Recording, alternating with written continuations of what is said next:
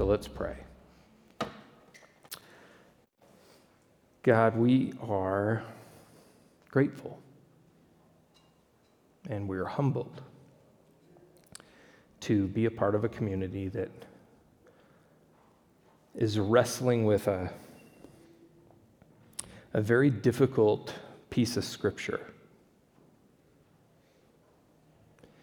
It's causing us to have questions, it's causing us to wonder, it's causing us to rethink. It's causing us to look at our lives not just as individuals, but as a community different. It's causing us to reflect on our world and our moment in history. It's causing us to hope in new ways and in different ways. And it's hard. So God, as we start this conversation up again, would you give us the grace and the peace to just honestly hear from you this morning? We pray these things in your name. Amen. Okay, so we've been in this conversation. Hi, Holly. We've been in this conversation. I just opened my eyes and there's Holly. We've been in this conversation around this crazy book of Revelation. And it's been just been a wonderful time of hearing your questions.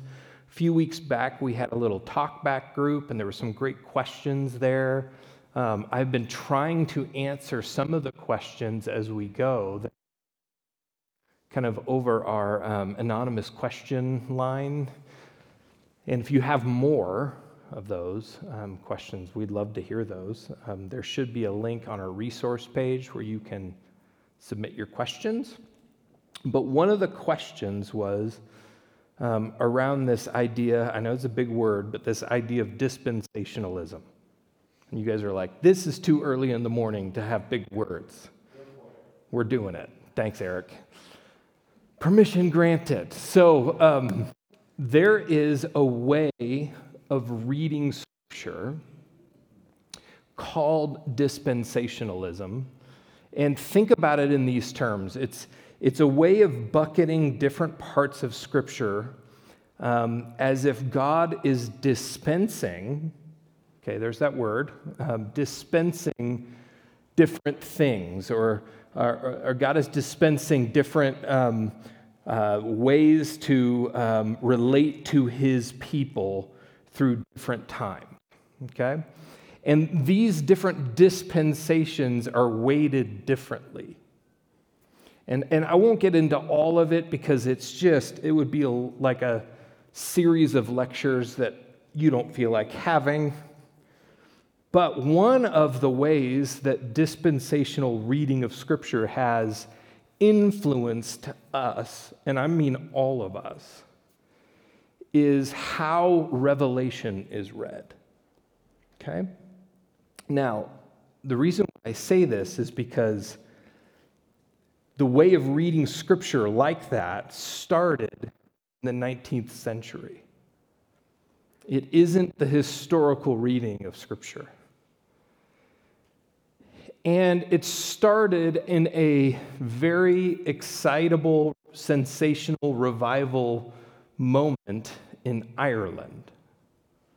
And there was a prophetic word, and if you're not familiar with that language, someone had, in a sense, what they felt was a word from the Lord that they needed to share with everybody else. And it had to do with this idea of a rapture, of God's people being taken away.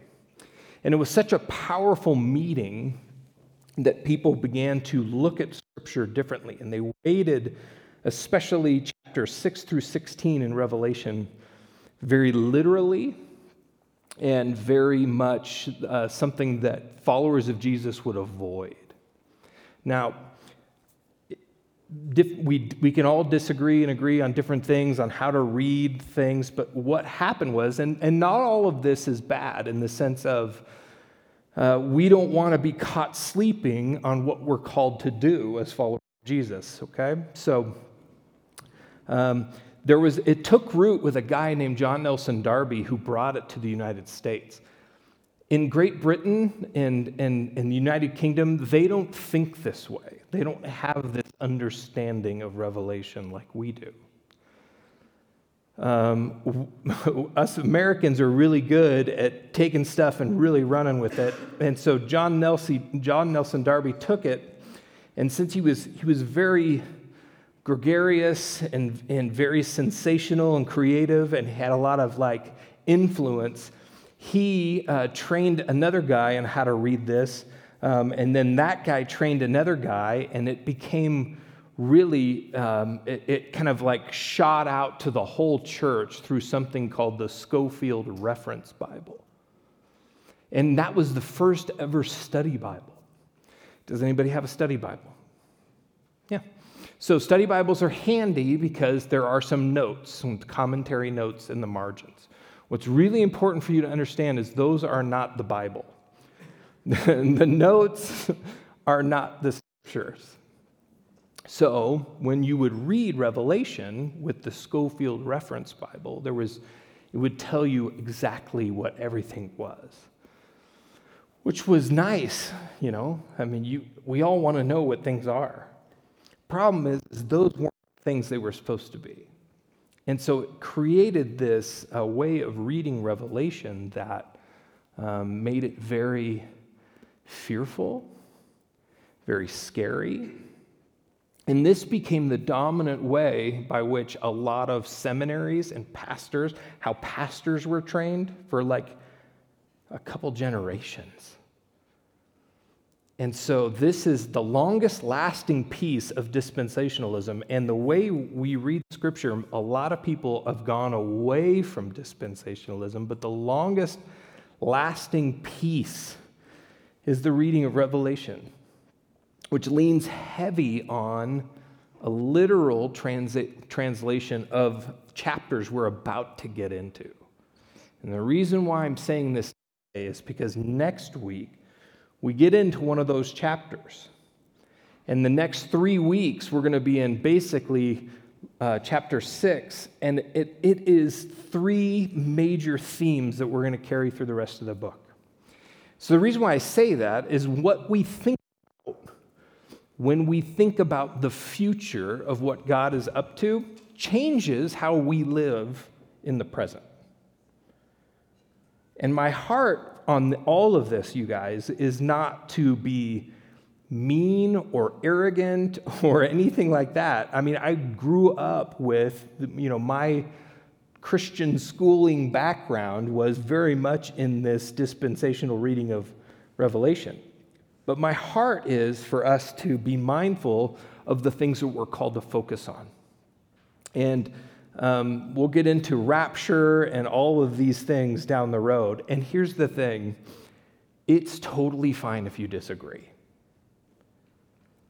The point of all of this is to get us to think about our lives in terms of our fidelity, faithfulness to. Remember, this book is a letter. We talked about it's a letter to actual churches. It's apocalyptic, meaning it's a genre of literature that actually has rich symbolism all throughout it. And it's meant to call imagination to things in our world and in their world. And it wasn't written for them to hear it read and them be confused. It was written for them because they would have understood what the meaning was. The problem is we have kind of shifted the meanings. And then it's prophetic. And this is just a little quick recap. Old Testament prophecy is almost always about calling the people of God to faithfulness in their moment because of what God is about to do. It's not predictive. It's a warning to remain faithful, okay? So I just wanted to set that up because where we're going today is super fun. And I've been nerding out. We've been doing some history. We've been doing some Old Testament. Today we're going back to some history because both of those things are what carries the book. The book has 400 plus allusions to the Old Testament and a ton of imagery and allusions to what the people were experiencing in their actual moment.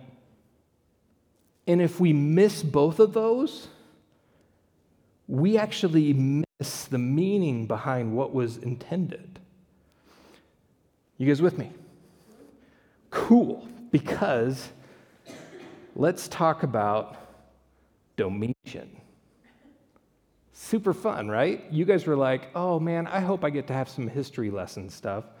I want to show you a picture of a sculpture of Domitian. Handsome fella, right? This is an actual sculpture of the Emperor Domitian that has been preserved. It's in some museum somewhere, and it's got part of his hand and part of his face. And Domitian was in power as the emperor of Rome from 81 to 96 AD. 15 years he was in power. He was the youngest son of Vespasian. He was the brother of Titus. Vespasian ruled, and then his older brother Titus ruled, and then he ruled. And so combined, this family ruled for 30 years in Rome. Okay? And that's a big deal. Because right before them ruling was like this year or two of like 4 emperors. And it was kind of crazy and chaotic and unstable. Now, Domitian was a very capable administrative emperor. He finished the Roman Colosseum.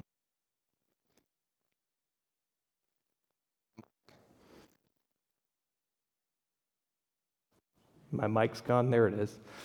Has anybody ever seen the Roman Colosseum in person? Yeah. You could be prouder than that. I mean, your hand can go higher than your head. There we go. Fantastic. So Domitian finished it. The military loved him. He cared for the military. I mean, he knew what, in a sense, scratched his back as a leader was the power behind him was the military. And so he threw them a lot of love. The people loved Vespasian. We're going to find out why here in a second, but the people loved him. But the Senate, a bit. For the last 3 years of his reign was called the Reign of Terror. He became fearful and suspicious. Okay? And he executed a lot of people. He executed the governor of Asia. He executed his own cousin. He executed a child actor that looked like someone who didn't like him. He even killed some of the senators in the Senate. He had them killed. Now, he was not popular towards the end of his reign, especially with the Senate.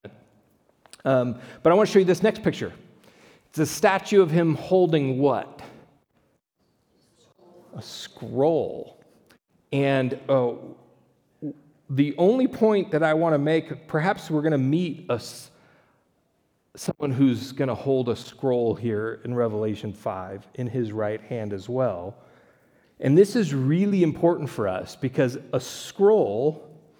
to hold a scroll, there's a reason why there's a statue of Domitian holding a scroll. Because to hold a scroll, and the whole idea of a scroll was the symbol of rulership that said that you claimed the authority and the power, and this is really big, over the way human history should go. I mean, think about that. You had the power to shape human history. Now, we see that and we're like, it's a stupid scroll. Not a big deal. It's a piece of paper. But they saw it as somebody who had the power to shape the way history went. All right? So remember, 2 weeks ago, we talked about Julius Caesar, Octavian, and we went through all the Caesars, and you were super bored. But we talked about how imperial of Caesar grew as time went on. Things do. And we get to Domitian, and he claimed to be called Lord and God. He wanted people to deify him as he was alive, not when he died. All right? So it grew gradually through the empires, but it climaxed under Domitian. So, and here's the crazy part. Domitian's son dies. His young son dies. And it's like, wait a second, God's son dies? Right? The Son of God shouldn't die. So there was propaganda that was created around the death of Domitian's son, and it's like spin and talking points that we see in politics all the time, right? And so what you would do if you wanted to create propaganda to explain something, you would use a coin. I'm going to throw a coin up here. This is the coin that was minted in honor of Domitian's son who died. And this is crazy. Coins were always propaganda, so were inscriptions and statues, but his son is seated like Apollo over the world. And he's got 7 stars. Does anybody recognize the language of 7 stars in the right hand from Revelation? Anybody? And so we've got this image, and I'm so nerded out by this. Because John was very aware of all this stuff floating around. John was very aware of the fact that there's this wild, wait till we get further. If you need caffeine at any time, just get up, go get it. We're in it. All right? So let's go to Ephesus. There was a temple to be built in Ephesus, which was the 3rd imperial temple of Ephesus. Remember, there was these 7 cities. They were all fighting and stumbling over each other to honor the emperor. Why? Because they had all this whole thing had kind of grouped against the emperor way back when Octavian was in a civil war. But they were all to fall over each other because there was honor in honoring the empire, meaning the emperor would give you special status as a city. And Ephesus won the race of becoming the first to have an imperial temple to Domitian. And what we see here, this is the crazy part. You see all those little windows down below? They would put all the statues of all the different gods. Okay? But the statue at the top is Domitian. And they did this symbolically to say that Domitian is standing over the gods and the goddesses. He's the father of gods. Do you think Domitian had some self-esteem in his life? Yes, he did. And everybody else fanned it, right? And then Ephesus became this world headquarters of Domitian worship. And here's the remains of the temple in Ephesus. This is the Domitian temple in Ephesus today. Now, understand that for Domitian, the worship of him was central to his self-understanding. Like it informed a lot of what he did. And so there's writings and inscriptions, and he really intensified this worship to the emperor. And so when we go to Ephesus, which is dominated, obviously, by Domitian worship, there is some crazy stuff that happens in Ephesus. And we're actually going to go, I don't know if there's a quote. If there's not a quote between, no, that's okay. At his temple in Ephesus, here it is. Priests prostrated themselves before the emperor's image. Individual priests dressed in white with wreaths on their heads. It should say, cast ears of corn into flaming censers and approached the altars of their cities with sacrificial bowls. Music of flutes and harps overwhelmed the senses. Smoke filled the temple. So think about it. It's kind of like our modern worship services with smoke. You know what I mean? Right? Anybody with? Like, there's just like there was an event, right? It was just like it was a big deal. And here's the crazy thing. Oh, this gets so fun. Oh, I'm sweating. Once a year, there was a special event. Okay, by the way, just so you know, we are going to Revelation 5 shortly, and we're going to have some participation, okay? So, once a year, there was a special event. Domitian had a 35-foot statue that would be presented with representatives, and it would be presented, and this is nuts, it would come out of the sea. In Ephesus, they would have ropes and slaves and different people, and they would push, it would be submerged in the harbor, and they would push it out of the harbor. And it would go down the main street in Ephesus. And we're going to meet the image of a beast coming out of the sea. No, you're crazy. I just think it's kind of cool. And Domitian, so they had this, and it would come out on the emperor's birthday, and dignitaries and officials would all be dressed in white, and they would throw their crowns down at the statue. And the statue would be rolled out in the street, and all the people present would pay homage to it, and they would say in a loud voice, I think this is up here, our Lord, our God, you alone are worthy of praise and honor and power. That sounds like a hymn. And that phrase we will read in a little bit. And once established the temple, once he established the temple in Ephesus, he started something called the Domitian Games, which was like the Olympics. And there would be a lot of athletic contests. And here's the thing, though. They have statues with pictures and carved like relief around the statues, kind of explained how these games worked. And the reliefs show that the emperor would be in an imperial box, and he would be carrying the wreath of victory in his right hand, and there would be all this acclamations of the people, and they were supported by, one of the scholars says, rhythmic liturgical songs and instruments and singers. Pretty cool. The emperor is shown enthroned in the imperial box on another relief, and in his right hand he's holding a scroll. Conquered barbarians would prostrate themselves before him and give him offerings, and they would sing victory hymns, and assembled masses would sing, and it was just crazy. It was ceremonial. It was beautiful. You remember the beginning of the Olympics is really cool. Like, we do this still. It's kind of fun.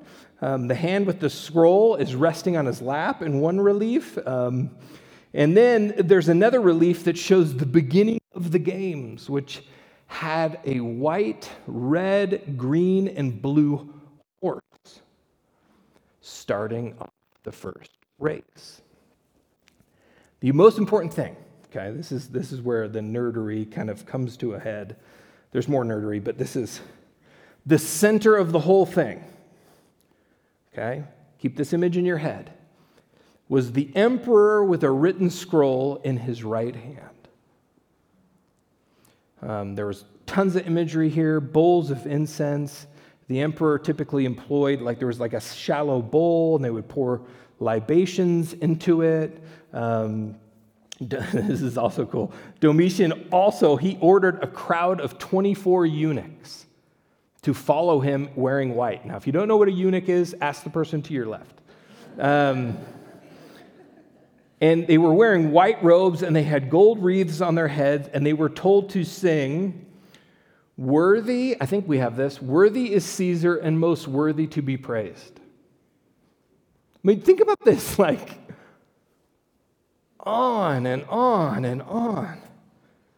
One of the most famous places in all of Ephesus. Has anybody been to Ephesus? Anybody? Higher hands. That's a really cool thing. There was a place called the Agora. And it's mentioned in the New Testament. And the Agora is a huge market. I mean, think of Mall of America, right? But Mall of the world, right? This was like the market of markets. And buying and selling, remember Ephesus is the center of Domitian worship. Buying and selling in the Agora there was a letter, basically, to backtrack. There's a letter from Domitian's own hand that talks about the necessity of a permit to buy and sell. And in order to buy and sell, you needed a certificate. And there were people coming from all over the world to buy and sell. So whether you were a Roman citizen or not, you had to have this certificate. And buyers and sellers from all over the world, he wanted them to pay him worship so that they could do economic work. And once a year, if you're a good Roman citizen, you were required to take a pinch of incense and burn it on the altar of the Godhead of Caesar. And when you did this, you were given a certificate stating that you had performed your religious and political duty. Okay, hang in there. We're almost done with the nerdery. But here's an example of the certificate. To those who have been appointed to preside over the sacrifices. So this is somebody asking for permission to get validation. And this is from Inaris Acuus, from the village of that village, together with his children, Aias and Hera, who reside in the village of Theodelphia. We have always sacrificed to the gods, and now in your presence, according to the regulations, we have sacrificed and offer libations and tasted the sacred things. And we ask you give us a certification that we have done so. May you fare well. And here's the certificate they receive. We, the representatives of the emperor Cernos and Hermas, have seen you sacrificing. So we're not sure on this. I'm not going to make any claims. Only speculation. But maybe this is the mark we read about in Revelation. I don't know. Here are some examples of some songs sung to Domitian. I know you guys were dying for this part. Are you going to sing? Nope. Domitian, this is from Suetonius. Domitian loved to hear at the state banquet of the festival of the Seven Hills the cry, "Hail to the Lord." The poets cried out, "Lord of lords, highest of the high, Lord of the earth, God of all things." And then Suetonius tells us that there were imperial letters dictated by Domitian himself, and they began with the words, "The Lord our God commands," or "Edict of the Lord our God," or "The words of the emperor, son of Vespasian, Domitian the worshipful." Yeah. He even made his wife call him Lord and Master. Yeah. I'm not even looking at you, Angela, right now. I'm not even looking. This is a hymn they found sung to Domitian. If you guys think this isn't making sense yet, just wait. Hang in there. Great are you, our Lord and God. Worthy are you to receive honor, power, and glory. Worthy are you, Lord of the earth, to inherit the kingdom. Lord of lords, highest of the high, Lord of the earth, God of all things, Lord God and Savior for eternity. Okay. Did Domitian have an ego? A little bit. But it got fed. That back got scratched by the people. What happened to him? Eventually, Domitian was assassinated by the Senate. Turns out when you start killing everybody else, they figure out a way to get rid of you. He was loved by the people in the army, but because he was so hated by the Roman Senate, they actually have a ceremony called the Ceremony of Condemnation. And they took every reference to Domitian. There's an inscription we're going to show you. It's kind of cool. Maybe. There it is. See those spots carved out? That was Domitian. They went around and just chiseled his name out of stuff. Now I want to transition us to Revelation 5. Okay? Now before we do that, I want us to feel, okay, what it must have been like for these house churches. I mean, think about being in Ephesus, and you're a house church in Ephesus, and within 15 years' time, the intensity of the worship of Domitian just cranks up. And you have to start doing the pinch and the altar, and you have to start doing all these things. And you have to come out of your house when the parade goes out in front, and you have to. And you're a small house church, and you're politically really vulnerable. And just so you know, Christianity, the following of Jesus, was kind of under the umbrella of Judaism in the empire, in the sense that in Rome, they were cool with Jews worshiping how they worshiped so long as they just didn't interfere. But everybody else had to worship the pantheon of gods, and then they could worship anybody else they choose. The thing about Christianity was kind of shielded by this umbrella of Judaism until this time. And it became more and more clear that these Christian followers, these Christ followers, the followers of the way, were not worshiping the emperor. And so there was more intensity, and you were just surrounded by this, and you heard word that somebody was killed because of their lack of worship of the emperor. So how are you going to handle all this? And you're sitting there, and you're in this, and it's just heavy all around you, and you get this letter from John. And I just want us to read it with that background. It says, "Then I saw in the right hand of him who sat on the throne a scroll with writing on both sides and sealed with 7 seals." Okay, we had a throne scene a number of weeks back that was just big and wow, right? And they hear all this, and then they hear about someone sitting on the throne. And the scroll wasn't just any scroll, it had 7 seals to it. What's 7? Completion, perfection, fullness. So this scroll was not like just any other scroll. It was like the scroll of scrolls. It had writing on both sides of it, not just on one side. It had everything. And what is a scroll? It is the power and the authority to set human history.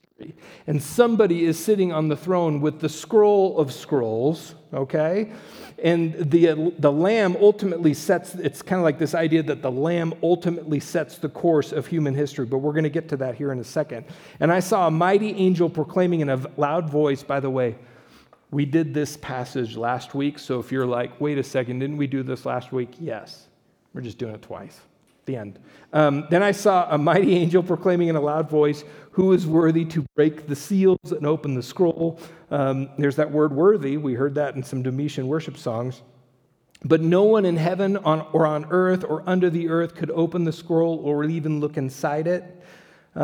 Many believe, scholarly people, that this is a direct reference to the Emperor Domitian. Like John is so punk rock right here. Like he is like, I think that's awesome. I love it personally. And it says, verse 4, "I wept and wept because no one was found who was worthy to open the scroll or look inside, or even look inside.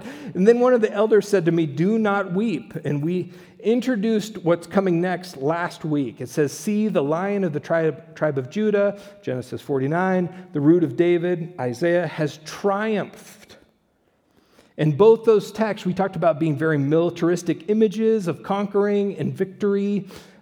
So remember, he hears about the Lion of Judah, and then he sees something else. It says, he is able to open the scroll and its 7 seals. Verse 6, "Then I saw a lamb." So he hears Lion of Judah, sees a lamb, okay, looking as if it had been slain, standing at the center of the throne, encircled by the 4 living creatures and the elders. The lamb had 7 horns. Now, horns mean power.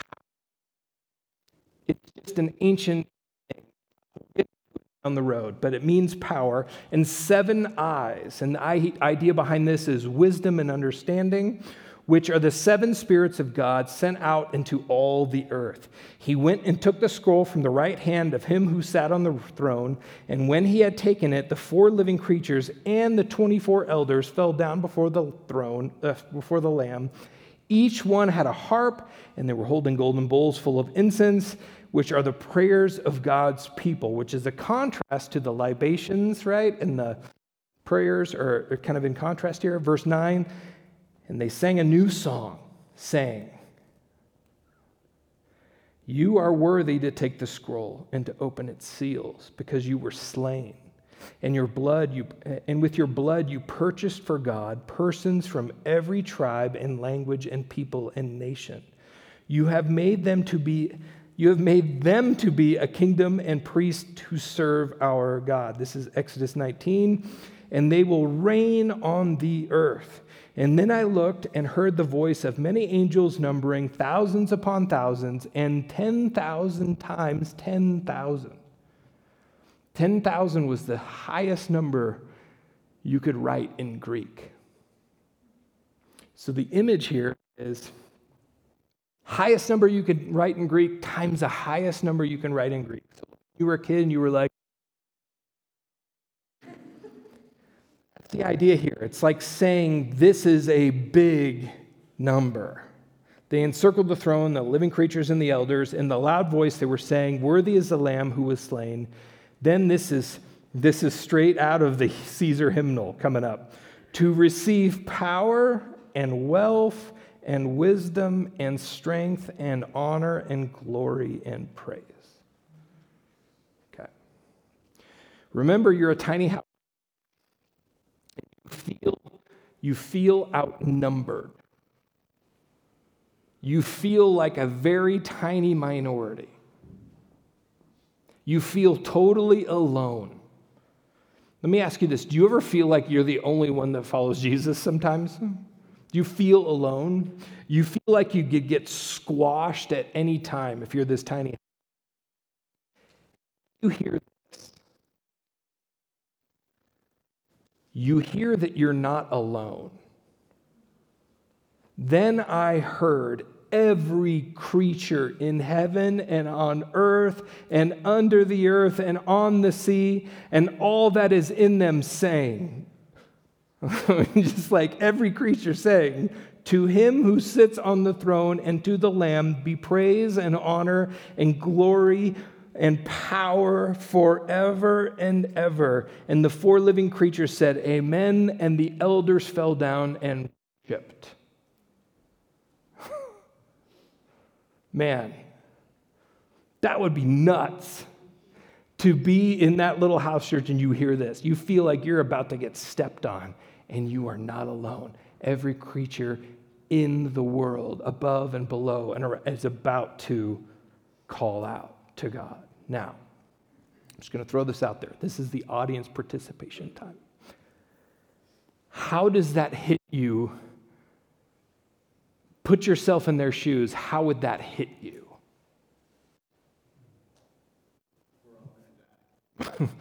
You're feeling that before. You're feeling like we're going to get it. Right? How would it hit you to hear these words from John? Suddenly we're on a bigger team. Yeah. It's like the momentum, right? Like, if you ever watch a sporting event and you're just, momentum. You ever felt that in your life? This is a warm and fuzzy piece of devotional material.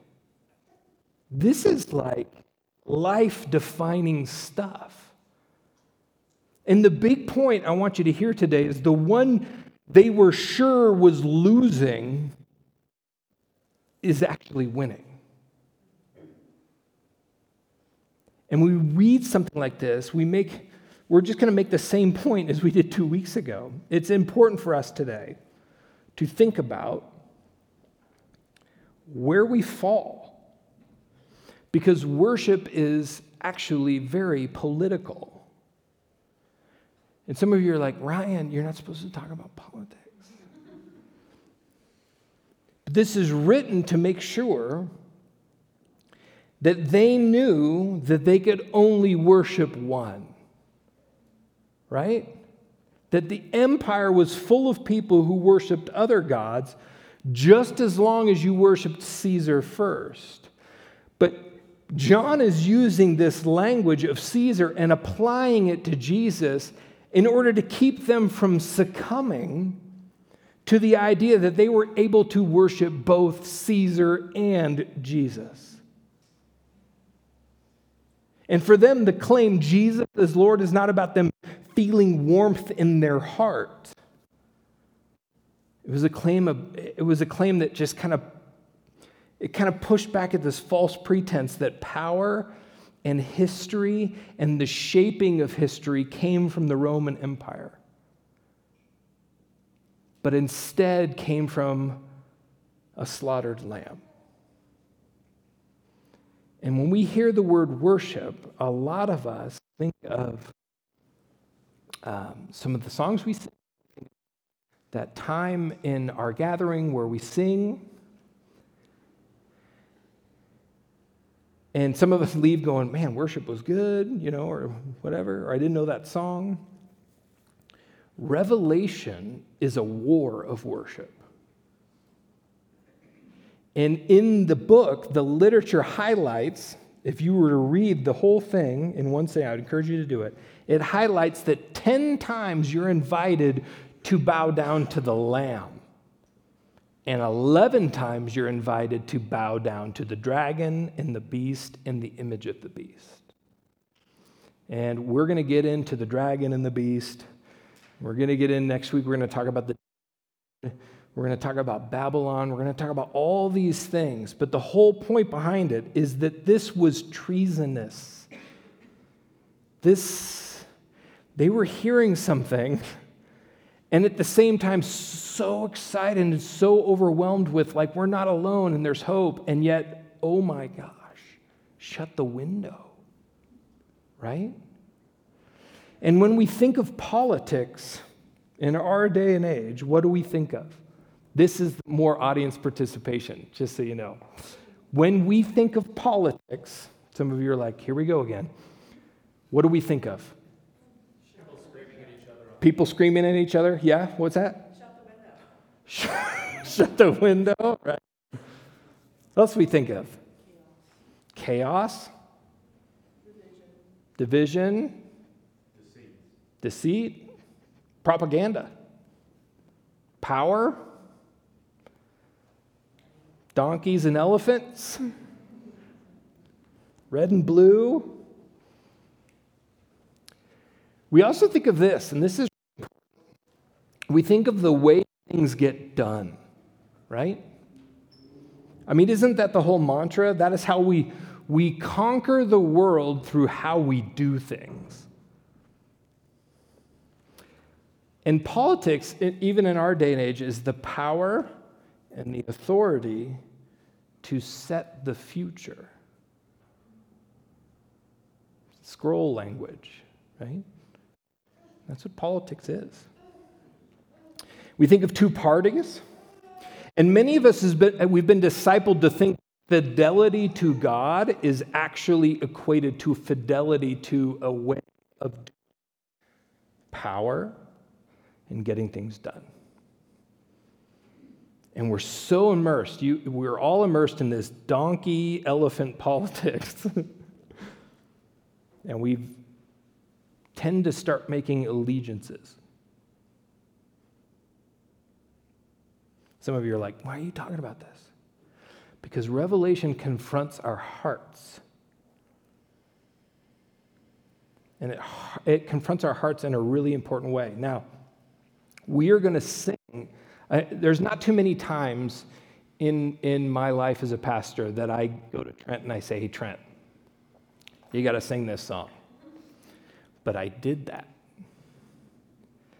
And the reason why in this song, you may not like it, that's okay. They're going to do a great job with it, but it's a song that confronts our hearts, and it's we and us language. And it confronts our hearts about kind of what the kingdom of God, what following the slaughtered lamb is all about. See, the politics of the lamb cannot be captured in a donkey or an elephant. Sorry to bother you with that. The politics of the lamb are forgiveness and reconciliation and shalom seeking. And great, here's the thing, great, have your opinion. I want you to have your opinion. You can have your opinion. We live in a place where we can have those. But what is our identity? We're slain lamb people. And I have my opinions. Guys, I have my opinions. I'm going to just throw it real basic. I have my opinions on Prop HH. Some of you are like, I don't know what you're talking about. That's okay. But my opinion's right. Yours too. But I have fidelity to a slain lamb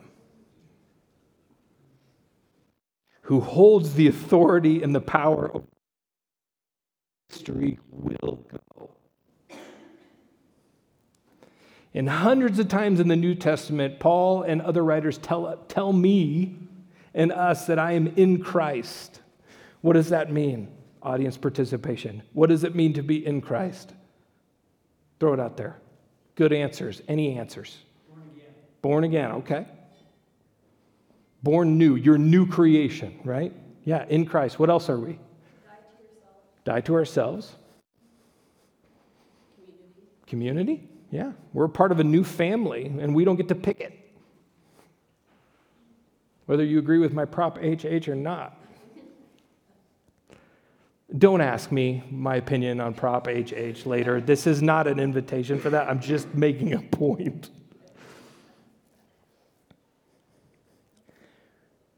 We come to the table to share a meal together that shows the world our ultimate identity. That we are slain lamb people. And when we make this book about the rapture and about missing hard times and missing out on suffering and not having to endure in our allegiance to Jesus, I don't know.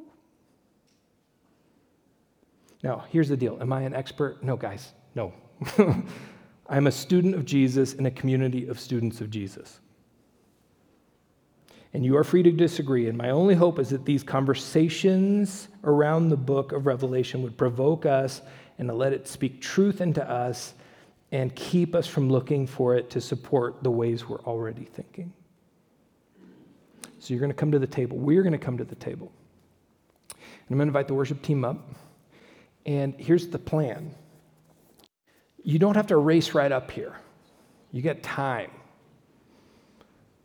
to let this kind of sink in and reflect. In fact, I would love for you to spend this first song just hearing the lyrics letting them hit you, participate.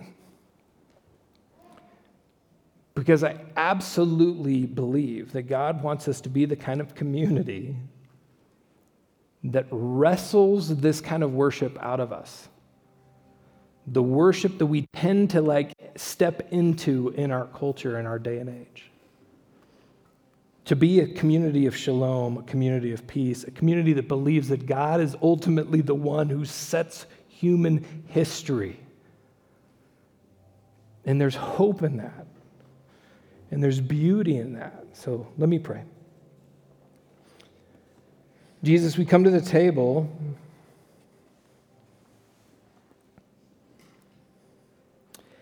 and we so often forget what it means to be in Christ, in you. We are adopted. We are rescued. That you broke the power of death. That you are victorious over all the things that burden us. And the stuff that trips us up.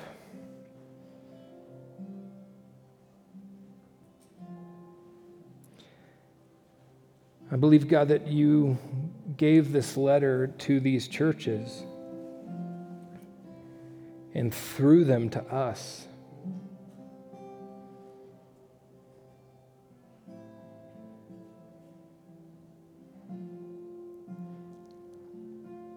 And we reflect right now on the places in our lives that we have let our worship drift.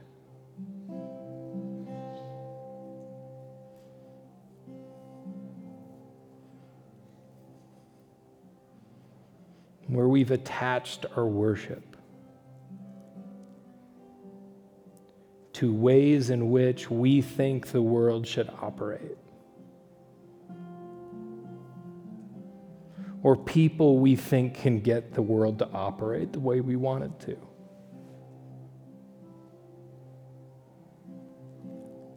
And they're not worthy to open the scroll.